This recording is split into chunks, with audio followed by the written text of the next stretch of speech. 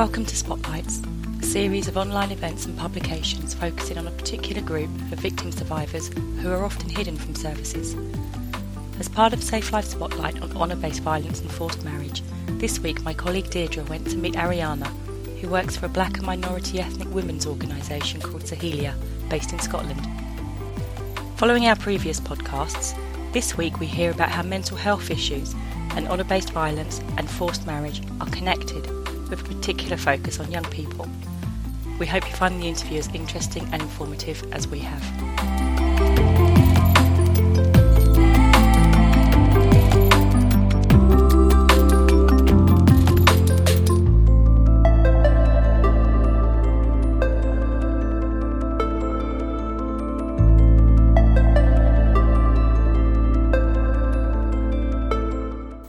Can you just start out by telling me a bit about yourself and the work that you do and who you work for and what they do? Okay. My name's Ariana and I work with Sahelia, which is a black minority ethnic women's organisation.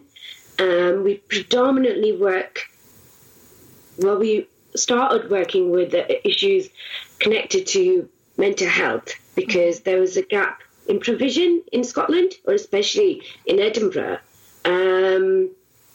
It's quite a long history, so I'll be brief. But we've been around for 25 years. This is our 25th year this year. Yeah. And what we found was that mainstream services weren't offering, tailored provision or had an understanding and awareness of mental health for especially black minority ethnic women. And there was a number of issues for that because there was language barriers, but there was also just not an awareness of culture or how women from black minority ethnic backgrounds might be expressing their experiences of mental health. Yeah. So there's a lot of literature that talks about how women from, I'm going to use the term BME from here on. Women from BME backgrounds tend to describe their physical symptoms over their symptoms that might be connected with their mental health. So women would be going in to see doctors and be talking about how they were having headaches or stomach pains or physical pains, or they couldn't sleep, and were usually getting diagnosed with because they were describing their physical symptoms. They were being diagnosed with physical ailments, whereas actually a lot of the stuff was connected with their mental health. Which is where Sahelia came into being. And over the years, we've kind of grown from that because, when you recognise that there's issues of mental health, you then start to check, look at why those issues of mental health are happening for so many women from so many different backgrounds in Edinburgh. I mean, what was going on here? And I think what started coming out was a lot of the women were experiencing other issues. Some stuff was connected to, language barriers, racism, not feeling, kind of segregated from mainstream society. And additionally, issues within their own communities. So, physical violence, mental abuse, emotional abuse. And from that, we set up a learning centre. Yeah. The learning centre offers so a lot of the women, like I was saying, language barrier is a huge issue. And there's women within the communities who just hadn't learnt, hadn't isn't a fair way of describing it. I said, probably weren't allowed to learn the language. Yeah. Coming in to learn the language and then recognising that they could do other things, take other courses. Yeah. And we also offered a crash service, which is a major thing because these women are carers of their children. I work with Young Sahelia, which is a service for young women and girls aged between 12 and 25. Yeah. Which is quite broad, but it seems to work for us. How did they get referred into the service in the first place? What issues are they having? that leads So to that? What we find is, so we get young women referred from schools. Yep. We get young women referring themselves. We get young women referring their friends. Yeah. We get young people referred by social work, health. Sometimes families refer their girls to us. Yes. And then we get internal referrals as well from services within Sahiria, so from the counselling service or from, you know, the learning centre, etc. Some of the girls will come in with a diagnosis. Other girls and other young women sometimes will be referred by school, and the school will say, this girl is not coming to school, and we don't know what to do about it. Okay. And usually what will happen is we'll work with those young people to kind of, you know, and even though they've been referred for not coming to school or not doing, I guess, as well at school, which is sometimes how it's described, Yeah. you know, we'll do our own assessment, and our assessment is quite rigorous. So we'll ask questions that nobody's ever asked them before. So it's just kind of working with them to kind of identify what is actually going on, and that's quite a long process. You know, assessment's an ongoing process, and you know, definitely. So, at the beginning, when you're talking about what your organization does, it sounds like you kind of started from a place of helping women to identify their mental health issues and needs, and then finding that a lot of their mental health problems were linked to issues in other areas of their lives. And it sounds like you kind of developed to meet those needs as you found out more about them. So for the young people that you come into contact with, how much of it is about their culture and not having language around mental health, or just maybe not having the language around it because you're young? I think it's a combination of things. Yeah. I think because this is the issue that we find, and the young women find with mainstream services, because when they do get referred to, say, a children and adolescent mental health service, they might not necessarily have the language to express what they're feeling. Yeah. Because within these communities, and I think it's important to talk about that, this is not, you know, not across the board, but what we find is sometimes the young women, if they talk about having mental health issues, sometimes the parents can, because they don't have the language and they might think it's something else. So I've worked with young women whose parents think that they've had some kind of magic done on them, and that's why they're not well. Yeah. So like black magic. So that, I think, can lead to the young people being quite hesitant, I guess, in even describing their symptoms, because there's immediately a connection to it being something really negative, and that is viewed as something that is wrong with them. Yeah. You know? And again, you know, this, I think it's important for me to emphasize that that's, you know, I know that in Western societies that is changed quite a bit, but I think working with young people, I don't think it's changed as much. What we seem to find is young women come in and they don't have the language to describe what's going on. They only know that that they're not okay, and we don't take, you know, whereas, you know, like I said, we take a holistic approach, but on top of that, you know, the young person is central for us, you know, and what they're saying is the most important thing. Yeah. Because we want to ensure that they're heard, you know, and any support we offer is coming from what they're saying and not us imposing some kind of, you know, support on them. That must be a hard balance if you're trying to help them develop the language around what they're experiencing without imposing on them and saying, this is what you have. Yeah, and that's, you know, often that's what they're getting from mainstream services. So, well, a really common example for us is this young person doesn't go to sleep at night because she stays up and plays on a tablet or a phone all night. You know, and okay, that's fine. She might do that, but why is she doing that? Yeah. Because I think I mentioned before that we work with young women who don't have anything else in their lives. Like, as in, they live within a family home where they're the girls, where they're not as valued as other members of the family unit. They're expected to cook and clean and take care of that house. Mm-hmm. They're expected to take care of other people within that home. They might not have their own space, yeah. you know, their own physical space, yeah. you know? Yeah. And sometimes what we find is like mainstream services, you know, such as like children mental health adolescent services, they'll recommend that, you know, you need to start taking these pieces of technology away from these young people, you know, because that's what's causing it. And that's the issue that we have, where these mainstream services will not look at the context, you know, and have an awareness of what's going on culturally within that child's life. Definitely. And I think, and then what we find is that definitely, like, these mainstream services will do a checkbox exercise, but they won't actually explore what that means, you know, and what that means for that young person. We have a young person's counsellor, and she's, you know, that's her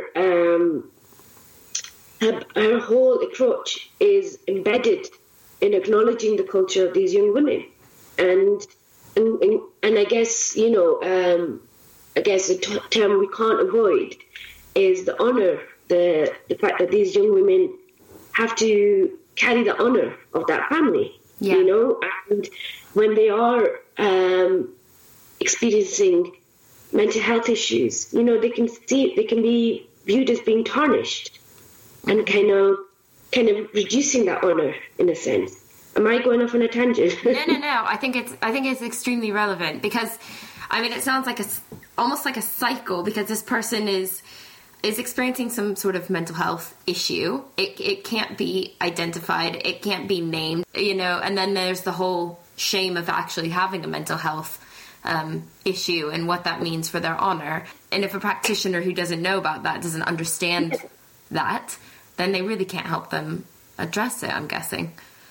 And I think it's terminology as well, because I think it's really interesting you picked up on the fact that it's language and knowing the right language. Yeah. So, for example, if someone will say, you know, I've been with young people to police stations, to social work offices, where they'll attempt to discuss the issue of honour or forced marriage with the young women, and they'll use it like, does your family talk to you about you dishonouring the family and you have to go into a forced marriage? These words don't mean anything to them. No. Because that's not the words their families are using to them. You know, the control that the family has over them and the way that control is maintained is, you know, is coercive in its nature, and it's not done through someone shouting, you are dishonouring the family. They don't use words like that. A common way of keeping control of the young people is family members will threaten to kill themselves. You know, mums will threaten to kill themselves. Yeah. But if you don't ask the young people that, they're not going to know that that's something that is impacting them. And you know, and I just think of young people anyway, you know, aside from that, and when they're trying to develop their identity and struggles that come with that in itself, and especially with the pressures that exist these days from being on social media, being in this world, you know, where there are already major expectations on you by the time you're 12 or 13 as a girl. Yeah. They'll come home, they'll start speaking to their family, or they'll try dressing in a certain way, and their families are like, you're looking too Western. You know, that's not okay, you can't look like that. And this will escalate. And the mum will say, I'm just going to kill myself because you're ruining our lives. Yeah. You know? Yeah. And that's like, you know, so coercive in its nature. I think that's really important to talk about. In the last podcast that I did with Dr. Sundari Anitha, she was talking about forced marriage, and she was talking about the coercive context of it. And it's about when mainstream professionals make an assumption that somebody comes up to you in your family and say, we're going to take you off and you're going to be forced into this marriage. It's not like that oftentimes. So I'm guessing similarly for a young person, you're not going up to them and saying, you're dishonouring the family. This is honour-based violence. Yeah. And it's the other people within the family as well. So it wouldn't necessarily just be the parents. No. If there's brothers in the family, I'm not saying this is always the case, you know, like I work with young women who have amazing relationships with their siblings, but we also work with young women who have terrible relationships with their siblings, you know, where those siblings are involved in the abuse that goes in within the family home and will be a part of it. Well, they will insult, you know, there'll be emotional abuse going on, but on top of it, and additionally, there'll be like physical abuse going on. Yeah. So when someone's asking you, they're like, physical, your parents hit you, they might not hit you, but other members of the family do, and they don't stop it. Yeah. You know? Like, it's you know what, one of them, I keep coming back to this idea of space, because that's one of the major things that our young women tell us, like just not having the space to kind of exist. I think it's like a tribe trying to survive, you know, it's a tribe trying to survive, so they put in every effort to kind of maintain that tribe surviving. So, you know, one of the most dangerous things for a tribe is an individual, you know, because they're thinking independently. Yeah. And this is, you know, I'm not trying to put down the wonderful things that come from the communities, you know, and that a lot of it's amazing. But a community that's tried to survive will do a lot to ensure that happens. That's interesting, because somebody's just written a blog for the podcast, or for the Spotlight, and one of the main things that they're saying is that young people in particular are kind of being subjected to heightened levels of sort of honour-based violence because of the threat of kind of their westernization, and almost that the violence and abuse that they're experiencing within their families and the communities sometimes is even greater than they would have experienced maybe in the country that their families come from, because that threat is so real when they're here. There's, you know, we work with young women who, when they go back to their various countries where their families come from, will experience higher levels of freedom than they ever do when they're here. I think there's a fear of, like you're saying, the fear of becoming westernized. But I think it's also a fear that, you know, these communities are trying to maintain something, but they're doing it in a way that's sometimes so violent and so abusive. You know, that I think it's wherever the beauty of what they're trying to maintain sometimes gets lost. How many of the young people that you come into contact with who are referred to your service have had sort of these adverse childhood experiences, and what do those sometimes look like? I'd say a lot of the young people we work with have experienced difficult childhoods. Yeah. I guess, you know, within the family home, it's quite common for the young women to have experienced emotional abuse or physical abuse. Directly. Sexual abuse as well. Mm-hmm. So, and it's, you know, it's so sad to say that it's so common, you know. Yeah. It's especially the emotional and physical abuse, you know, it's such a part, you know, that I think our service wouldn't need to exist if it didn't happen, you know. Yeah. And it's one of our, you know, I feel like it's something I talk about so often. I think it's not recognizing the difficulties or the complexity of coming from a different background. And I sometimes think social workers will see the family unit and say, relatively, you know, both of the parents are in the house, there's stuff in the house, you know, there's, you know, the house looks nice, you know, your parents seem loving. It's relatively, it's okay. But it can't be relative, because sometimes what's going on within that household is incredible. You know, it's so coercive. You know, coercive. It's so violent. You know, and I mean, we're as professionals, we argue. You know, we'll argue the case for these young people, and that's us as professionals. So you can try to imagine how difficult it would be for a young person who's experienced that domestic violence at home, and how would they pass that on to social work? You know, how would that social work be able to kind of how would they argue them to get support from them? So it sounds like social workers potentially, not all obviously, go in there with a very maybe stereotypical white British notion of what abusive neglect looks like. Yeah. And the thing is, because I think sometimes when you're working within this world, you think it's such common knowledge, like issues such as forced marriage or honor-based violence, FGM as well, because, some of our girls have experienced FGM, and, we find, I'd say, I don't want to, put stuff in a hierarchy, but a young person who's experienced FGM, can you imagine the implications that would have on that young person for the rest of their lives? Yeah. And the trauma that has caused them. This has come up in other conversations that I've had, and it's oftentimes, on one side, kind of mainstream practitioners not having an understanding or awareness of the culture and how that links to forms of abuse and violence, but also a fear of being culturally insensitive, offending people, and not seeing the difference between culture and just plain violence and abuse, and an abuse of a girl's rights. Mm-hmm.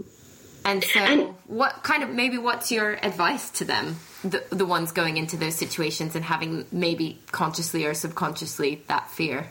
As mainstream service, within, I think, especially say social work or health, people look to you as examples of how to carry out this practice, how to practice appropriately. So if you are putting out ideas that, in order to do an assessment with the family, you need to work with the community elders. If a child from a certain background if a young woman from a certain background should be allowed to experience certain things because that's what happens within a community, but then you are seen as the voice of authority. And I think that is something that sometimes is not acknowledged and recognised by services, because other organisations will follow suit, and that's dangerous. That's such dangerous practice. And I think I guess my advice would be is to offer a holistic assessment, offer a holistic service that you would to any child. It doesn't matter what background that child is from. I think it's just as a social worker, you have to kind of, you look at all elements. A big part of, in social work education, a big part of it is how to do an appropriate assessment. Yeah. In order to do that, you look at the ecology, you look at what goes on within that person's kind of systems within their lives. Yeah. And, so whether nobody's asking every single social worker or every single health provider or every single mental health worker to have an understanding or awareness of every single culture there is out there. It's just saying to offer a holistic assessment. So you are taking into account everything. And I think, the feedback we get from young people is knowing that their experience is not just theirs, that it's shared by other young people. And then being able to see how that is impacted, that is not something that just comes from them, that as they've been told, that it comes from something that's wrong with them, but it's something that happens due to the structures in society of what women face overall. So it's contextual. Yeah. And, yeah. And I think sometimes it's amazing how empowered the young people feel when they're able to kind of connect that, because it isn't that they're crazy. So your advice to professionals is to treat this young person like you would anyone else in the extent of your assessment and what you find to be harmful and unharmful behaviour, but at the same time to be conscious and conscientious of the context of their life, whether it's their ethnicity or their culture or their gender or their sexual orientation, how that affects their well-being and mental health needs to all be taken into account. Mm-hmm. Absolutely. Yeah. And it sounds like that's about awareness and training, but also about not being fearful of naming what you're seeing and and not offending culture or not offending any other situation that person is in. No, and I think it's just having common sense, isn't it? Yeah. Like, just being like aware that this thing is offensive and this thing is not. Just having common sense, and at the end of the day, like, we work with such a wide, varied group of young women, like from so many different backgrounds. So, I mean, just being an ethnic minority is not a homogenous thing. No. You work with people from so many different backgrounds. What needs to happen through society as a whole? What needs to change so that we're not getting to this point where these women are having these experiences? I mean, I think, like, the difficulty is issues of honour-based violence are still not widely understood. Yeah. It's still in its infancy that this is, even that term, honour-based violence, is used and recognised by people. One of the ways that I understand honour is sometimes a lack of experience.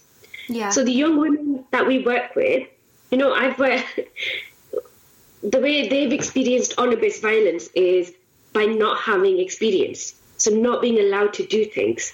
Yeah. So not allowed to go out with their friends, not being allowed to leave the house when they want. Imagine having to be able, how would you tell that to anyone else? How would you say to someone else, I can't do this because my family wouldn't let me do this? So it sounds like what you're saying to an extent is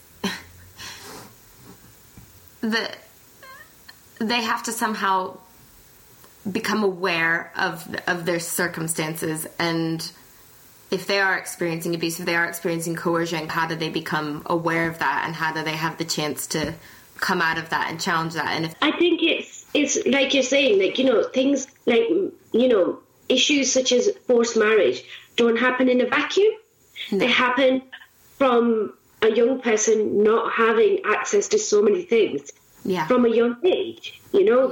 The indications are there for a long time. If a young girl isn't allowed to speak to other boys, if a young girl is only allowed to, she can't go on school trips, she can't do this, what are those things saying to you? I mean, I think the question is that abuse or is that a cultural practice? But for me, that's a young person who's missing out on an experience. And in the context of what a young child should be experiencing, she's not developing in the way that is necessary for a young person, and inevitably will have an impact on her mental health. And I think now with the recognition of coercive control, I feel like that opens the door for a lot more understanding of how abuse works and how it's far less obvious than you sometimes think. Did you feel like we talked about everything you wanted to talk about and had to say?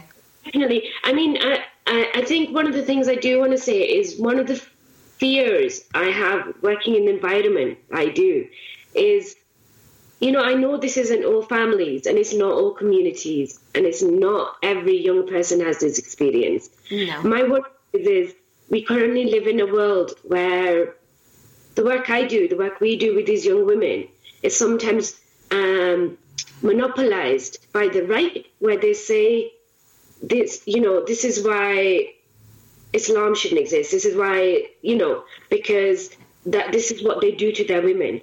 But this isn't the Muslim issue. This is an issue that goes beyond. I work with girls who experience honour-based violence who are from Sikh families, who are from Hindu families, who are from Christian families, or have no religion. It's beyond that. And I feel like I often have to say it, because sometimes when I'm speaking about this, I don't want it to be a case where I'm like blaming a particular community. It's not. It's not that issue. I mean, it's at the same time, though, I think it's really important that we do talk about it, because, the number of young people and women who have experienced, young women who will experience, issues due to their experiences of honour-based violence, I think it's an easy narrative to have, isn't it? And it suits the narrative of certain people, to be like, this is what religion does to these women and these girls. Yeah. But it isn't. And, and I think, say, look at FGM. It's been widely widely recognised that FGM is not a Muslim issue. So it's a similar thing with honour-based violence and forced marriage. It's not connected to Islam, it's not connected to Sikhism, it's not connected to a particular religion. Right, Deidre? Thank you very much. Thank you as well. I'll talk to you soon.